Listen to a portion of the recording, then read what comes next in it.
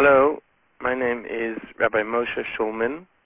I'm the Rabbi of Young Israel of St. Louis, and my topic for today's Dvar Torah and Parshat Chayei Sarah is the 10th test. We know from the Mishnah in Pirkei Avot that we have a Masoret that Avraham Avinu was tested with 10 tests. Ba'asara Nisyonot Nitnasa Avraham Avinu. The question is what those 10 tests were, and various commentaries offer different listings of those 10, some starting with the experience of Avraham in Or Kasdim, some starting with Lech Lecha. My question is what the last test was. Almost all of the Mefarshim identify the 10th and final test as the only one actually in which the Torah states, V'Elokim Nisat Avraham was tested by God, namely the Akedah. However, Rabbeinu Yonah had a different listing. And in Rabbeinu Yonah's listing, the Akedah is the 9th test. What is the 10th?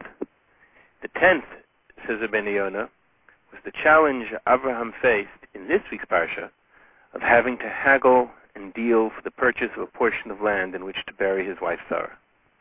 After all, God had already promised Avraham this land. This was a promise even acknowledged by the local residents. Nesiya Lekima Tabikirenu, you are a prince of God in their midst. Avraham had even fought to liberate the land from the conquering forces of Kedar LaOmer, thereby essentially legally acquiring the land, and yet he had to fight for the right for a few feet of land rightfully his in which to bury his wife. In other words, if we look at the experience of Avraham from Rabbeinu Yonah's perspective, the final test came after the Akedah, and it was the test of peacefully living in our land in the struggle for international recognition of our right to live peacefully in our land. I think that our generation has a unique and sometimes painful insight into this debate. In 1945, we thought we had faced that final test of history, the Akedah. We had gone through the Holocaust with its unspeakable horror and pain. We had been beaten and shaken to the core, 1/3 of our people decimated and destroyed. But the Jewish nation had survived and even experienced a rebirth on its ancestral promised land. That was our Akedah. And after the Akedah, what test or challenge could possibly come? According to Rabbeinu Yonah's teaching, Rabbeinu Yonah is teaching us that after the Akedah, there is still one more challenge to face as a people.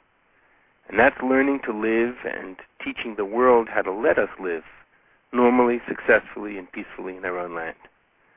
It's the Nisayon of Ephron Achiti that our generation faces today.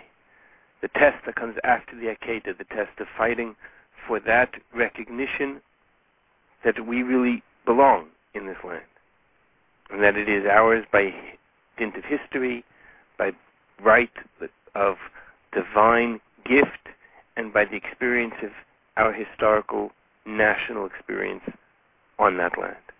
But this test is not only for the international community. It's for ourselves as well. It's about recognizing the value of Eretz Yisrael for us, for our children, for our community, for our families. According to the Ibn Ezra, the very message of this account, the purchase of Me'arat HaMachpelah and Avram's experience in Hebron, is to express, in the words of the Ibn Ezra, Ma'alat Eretz Yisrael al kol ha'aratzot lachayim v'lametim, to teach us the value of Eretz Yisrael over all other lands, both the living and the dead, in terms of the mitzvah being buried in Eretz Yisrael. It's about realizing the inherent kedusha in Eretz Yisrael.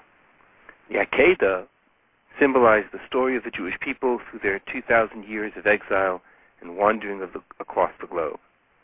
Abraham's struggle for the purchase and for his claim to the land of Israel, that's the story of the Jewish people today, as the journey continues to what we hope will be the last and the final test on our journey towards the full and complete redemption, the Geula Shlema. Shabbat Shalom to you and to your families. Thank you.